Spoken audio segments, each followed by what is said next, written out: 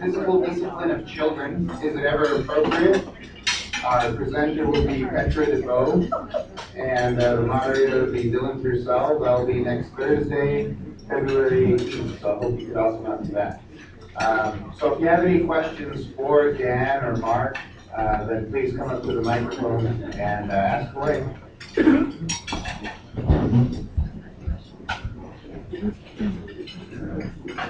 Hi, I'm Veronica Kordakowski. This question is for Dan. What is the most interesting thing you learned about yourself during the process of making this film? Very good question. I think what I learned about myself is that when you listen to other people and you honestly don't judge people and just treat everyone as a human being and listen and come from a compassionate approach just with every single person. And this is something I don't think that I did beforehand. I just didn't know that that would be such a way, it would have such a profound effect on not only how that person treats you, but just how you feel about everything after that. You know, if you put out positive energy to someone else, it's going to come back to you immediately. And one of the things that happened on the first day of filming that was a pretty profound thing, we had just entered the park, and Mark might remember this, we just entered and just kind of walked around the park a bit, and I had my big camera with me, and someone yelled out, "If you film me, I'm gonna effing kill you." And I was kind of shocked, and I kind of looked over, and it was just a really frail older gentleman sitting in a park bench, and I was just kind of surprised that came from him, and I was like, okay, we're not filming. I went over and I just decided I was just going to listen and tell him what we were doing, and so I sat down beside him, and we told him we were just here to listen to people and talk and kind of get a good information about what life is like for everybody. And he started telling me his story immediately as soon as I was listening. And he told me how he was not homeless, but he was trying to pay for the rent of his house by selling his prescription drugs in the park to kids. And while he was doing that, we were sitting there, and the kids came up, and I was sitting there right beside him, and the kids both asked him, "What's this guy doing here with the camera?" And the guy beside me that I was talking to defended me. They know, don't worry about him, he's fine. So that person who went from threatening my life in 2 minutes of listening to his story defended me 2 minutes later. So the profound effect of just listening to somebody and how I felt that throughout this whole thing, it's just been a really profound effect. Mark probably didn't trust me with the down when I started this thing. What's this guy doing? And I would like to think that you may trust me now. Maybe, I don't know. But I think I've learned so much from Mark and Marty, and I hope that this whole thing has maybe taught a bit about people like me that are trying to just kind of do some good and try and change things and change the way that things are for people around here. So yeah. I learned so many things. It's hard for me to just pinpoint one thing, but I mean, it's had a profound effect on how I view what's important, even to me as a professional. A lot of people, especially my business colleagues, ask me, "Or even how are you making money off this? You making money?" And I'm like, it's not about that at all. And that's hard to get sometimes for some business people. I mean, everyone's got to make money, and there's a certain amount of that that's important in life. But to me, I think about the way that I thought about how important things like money were 10 years ago in business, and now I honestly don't. I realize that things like that are important to a a certain extent, but it is not the goal of anything I am involved with anymore. It's something that, and it's funny having that outlook on things, approaching a project like this that has that I'm donating all the money from it, has no potential for any financial gain. When you apply yourself to something like that, that kind of good karma comes back. And there has been a lot of opportunities that came from completely unrelated to this that have come up in my business. So I have a feeling that when you just put out positive energy, it does come back to you. It's a real thing.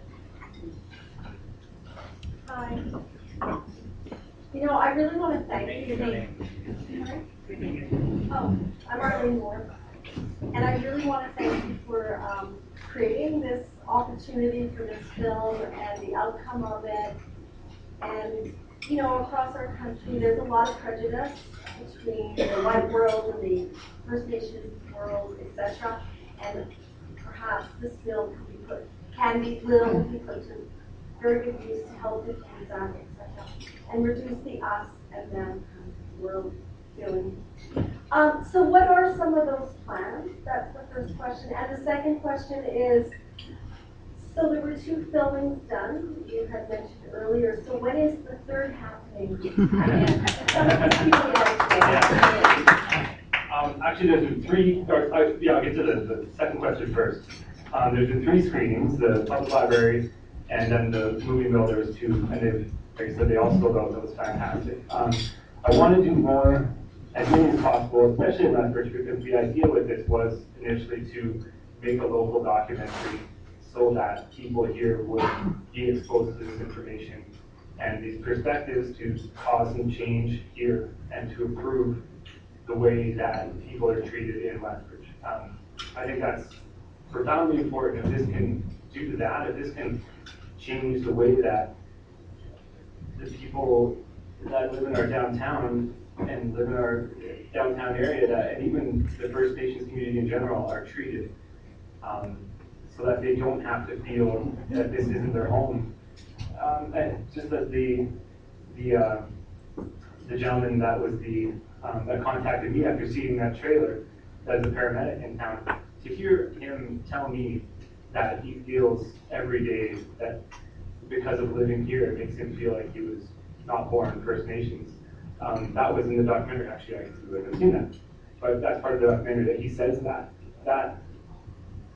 he goes through that on a daily basis, that people here, not everybody obviously, but there are people here that make him feel that every single day that he's living. And a lot of people don't want to hear that. A lot of people don't want to accept that's the way things are for someone else, but it's true. And it's something that I think that it's not everybody, but if we can change those people that are causing that to happen, if this film can steer things in a better direction, I think that's super important. So, the other question, for what's plans for how this will be distributed so people can see it, it's been submitted to a number of national film festivals, where the hopes from those film festivals is that hopefully they take it into their film festival and show it to places across the country, but also those film festivals help the film get credibility so that hopefully larger distributors like maybe even the CBC or something like that, or something like Netflix would be absolutely amazing. Those are kind of out there goals for this, but with the reaction that people have had to this, I'm hoping that they're not completely too far-fetched, but I hope that there's a potential for proper distribution so that people that might want to just watch it in their home can do that. But I think these screenings, public screenings, are very important because it gives us the chance to raise money, and that's what I hope to do a lot of. That good answer? I'm Douglas Mitchell, but I want to get Mark up there. Sure. I enjoyed his dissertation as his witness, and I commend him for doing that. And it's a topic that most of us here, I think, have been concerned about for all the years we've lived here in Lethbridge, and we would love to see coming together, and your film has done much for that. However, my question really doesn't relate to that at all. Us white guys are curious to know, given the present push to bring in refugees, I'm interested in know, and then there won't be just, and there are not just white guys, but black guys and yellow guys and brown guys, and how the Aboriginal people feel about these new immigrants who are not white guys. I'm gonna have to go back again and something that I realized some movies or some even cartoon movies they did well, they did their best, but what I do know is for my grandmother, there was no from her, from them, there was no, I didn't get it from them that this person who was walking in had a different color. This person in here was richer than me. This person is this person. I didn't get that from them. And it was still in her that anybody and everybody is a real, in the way we call ourselves, hey, sit down. Real people. That's the thing that I learned from my grandmother. It's too bad that where we, I can only see that, yes, of course, the first natives are gonna, not distrust these people that was floated in of the waters. Okay? And, but then there was also, what do they have to offer? It's like me on the street. Oh, what does this guy have to offer me to survive? Okay, check it out. But there was no really a racism there. There was no racism, such thing as racism. I don't like that word racism. Maybe it's not in me. That does happen. There was welcome. There was a welcome. Believe me, there's a welcome first. A welcome first. I welcome you. I welcome your presence. I welcome what you bring to me, good or bad.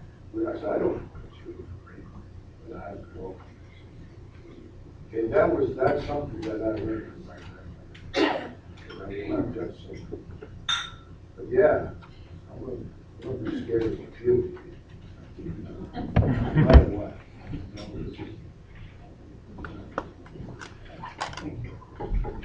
Hi there, my name is Dan Korikowski, and I'd like to talk to you a little bit about what I do, is I educate people about mental illness and homelessness. What I've learned sometimes go a little bit hand in hand.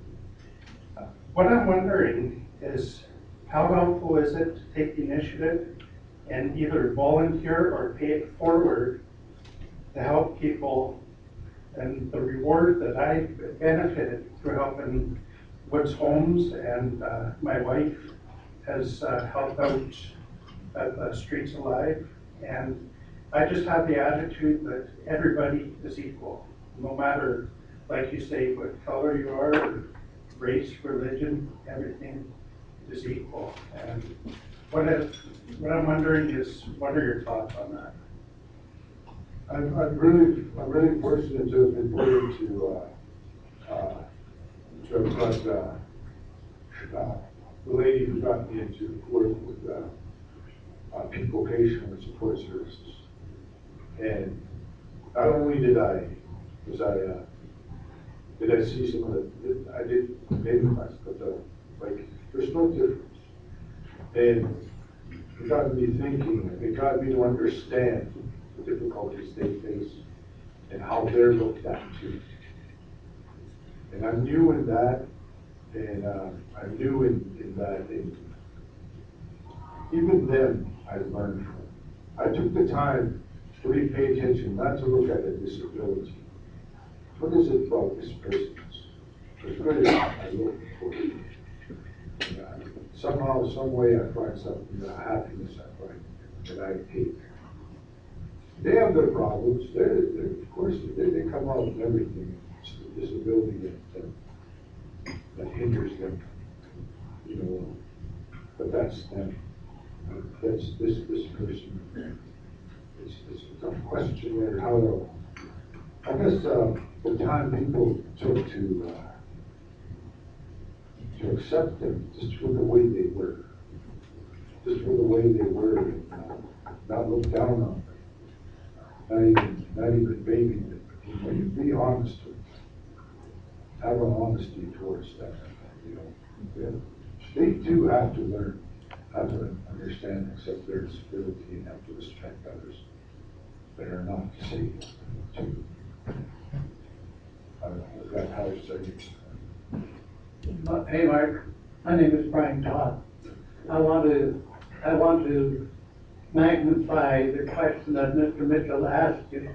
I was fortunate enough till the age of 15 to live beside what we call the Indian camp. Blackfoot and all types of First Nation people lived there, went to school with us. They excelled in music, showed us all up. Now, if you were to send a message, I just wrote an article that we're bending over backwards 3 ways for refugees from the rest of the world when there isn't one decent water, clear drinking water for any nations across the country.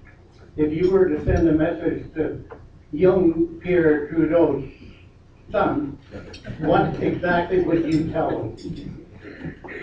What, compared to the money we're throwing around, spending 16 different ways for these refugees? I'm not against them, but our own people that own the land, that we're robbing of oil and everything else today. To be realistic, what exactly would you tell Mr. Trudeau to do for your? First of all, I'm glad that he's evolved from his dad.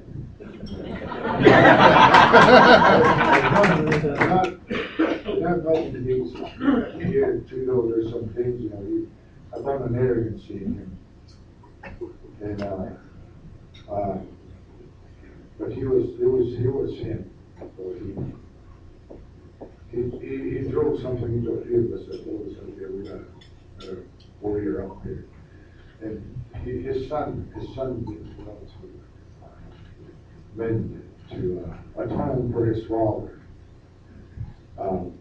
The refugees, I missed that part. I'll go back again. It's too bad the almighty dollar has to bring up. We can't afford them, and we're scared of them. Okay, I live right across the river there, and I had to move into Lethbridge. I had to face trying to rent here, and I could not get rent here. You know, so many places you say that we're very native, and we couldn't get rent. We couldn't get rent. And I moved in here into Lethbridge at a time when I finally saw a black man walk here. I saw it would slowly turn around, look at this black man walking down the streets. There's black men all over the world. But because this world is a little too sheltered here, the black man or the yellow man, whatever. So this is traditional Blackfoot, and I feel I'm very proud of that. That Wally Check, you know, says that. It's just an acknowledgement. It's not, you know, really, I know Garden Garden's not totally our own land, right?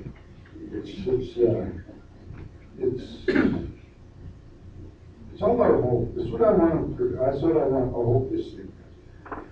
You know, it's tough to try to maintain the homes we have, and You have people on homes when it's threatened by people moving in, especially people who are not worth threat to us, another country, another race of people.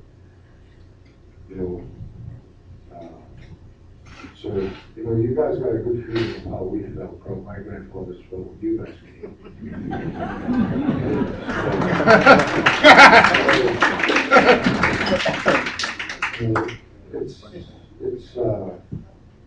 It's the welcoming we have to do, it's the sacrifice you have to take. You know, dig deep in your hearts and minds. There's going to be good people that come across that water again. There's going to be a lot of good ones you got to. Those are those that will make us survive.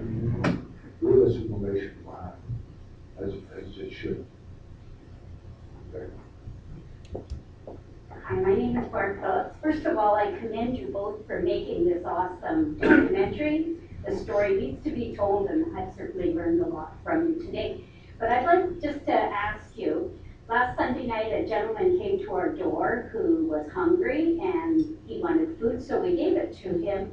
And then, because it was dark, he was obviously homeless, took him downtown, but he did not want to go to the shelter. He didn't feel safe there. So I just want to ask you, what can we as people of Lethbridge do if even the homeless don't feel safe enough to go to the shelters? Well, yeah, the shelter has deteriorated from the time that I was there because of the increase of all of the drugs that are coming. And there's a younger crowd there, and there's more. It's not, white people are starting to equal the native people in homelessness here. And so you're going to get that tension. So it is a rough place to be. For anybody to sober up, you're not going to sober up in there. You're not going to get out there. You know, a lot of the people you see there are going to are also familiar with the jail system. Well, the jail system does not do nothing. It's just a place also to learn more factories. You got to watch yourself. Okay, I've been in the jail system also, and the shelter is not safe for some people. The handicapped that are physically handicapped. So they find there's more safety in sleeping outside. They're trying to find some place to warm. They're trying to find somebody else to go to. It is that serious at times. And we're lucky we don't have a great people, and that's the truth. I think I know the person you're talking about. I'm very familiar with the people that are, if they're down this area, I know them. I'm very happy you showed them the compassion to bring them down there. That's all you can give them. That's all you can give them. And you pray, you say a prayer, and you will see a good way to bring them to them. That's all you can do for them. Achieve that compassion. We might not see what's seen, but we'll start communicating hopefully. So we're up something. It's a tough question. It's hard.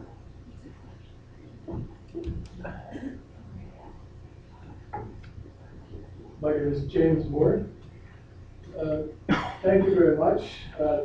Really appreciate. I would appreciate even more if I could get to see the films. I'd like maybe Sackler or somebody can put it out to the email list when and where, because I'm happy to come, and maybe we should raise the fee a little bit too. But I just want to speak briefly about what I feel that you've done. We've had just recently the final report of the Truth and Reconciliation Commission, chaired by Murray Sinclair, and just like the Royal Commission on Aboriginal Peoples before it, it's a beautiful document. It's so well done, and this TRC has been enriched by testimony from 6,000 people who went through that system. So we have a better view of the truth now. We know that over 4,000 children died, and much more because they destroyed the records, and we know many things. But what I think is important is the reconciliation part. And what you're doing here, and what you've done, is you've started to reconcile. And by bringing what you have here today, it's a big move in that direction. One of the 94 recommendations of the commission, and it's interesting to see that the federal government, the provincial government here, the university here, people have said we want to implement those recommendations. But it's one thing coming from, filtering down from the bureaucracy, and it's another thing to have it bubbling up from below, which is what you're bringing here. So I have a suggestion, if I may make it. If these entities are wanting to implement the recommendations, and they say they are, you can be sure that there's a single recommendation that the residential school story and the implications following from it, which you've documented, are going to be implemented into the kindergarten to grade 12 curriculum. That's one of the recommendations, that we don't have the knowledge. And I would suggest that there'll be a lack of resources right now. And you might approach the schools and say, I have this, and here it is, and really spread it through the younger people. I guess I'd probably say that first of all, I appreciate that very much. What you said, the school district has emailed me with, I guess, intent of interest to see what the possibilities are of having this film shown.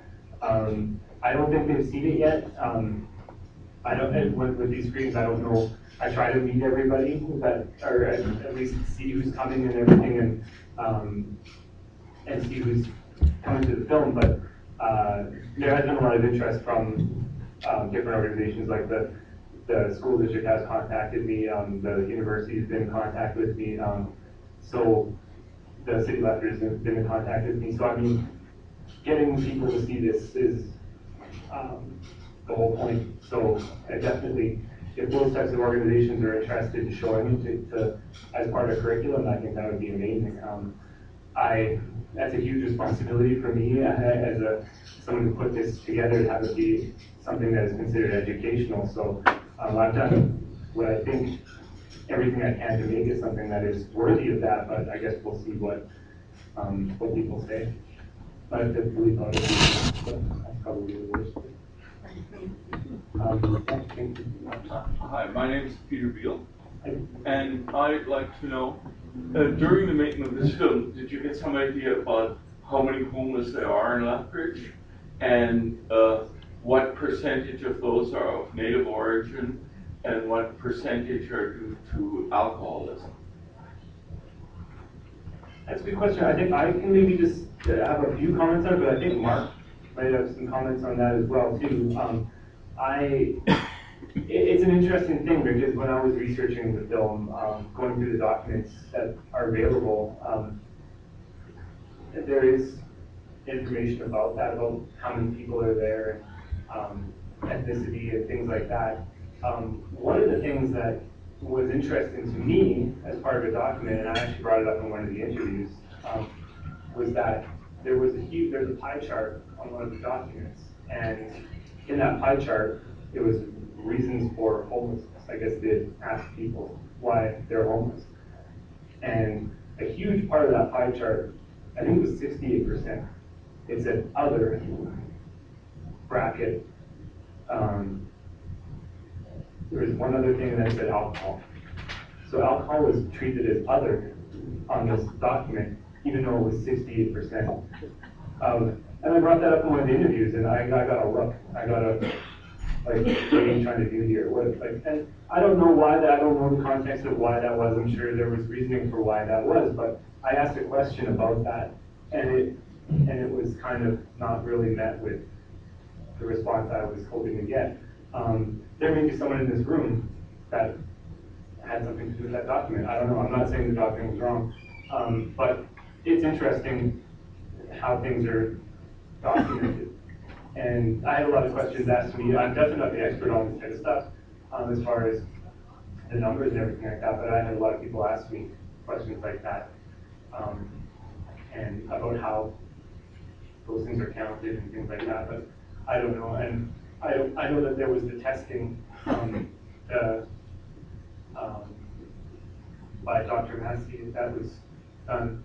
And I know that there was a population of people, those 50 or 60 people that were tested, and they have data on that as well. I'm not sure if it's available, but there's a lot of information about that as well. So, yeah, I mean, I would love for everyone just to be able to see the film so that would provide some more information. That day will come for sure. We're out of time now. If you'd like to ask questions to Dan and Mark afterwards, I'm sure they could entertain a few. Well, again, if we could all give them thank you, round of applause.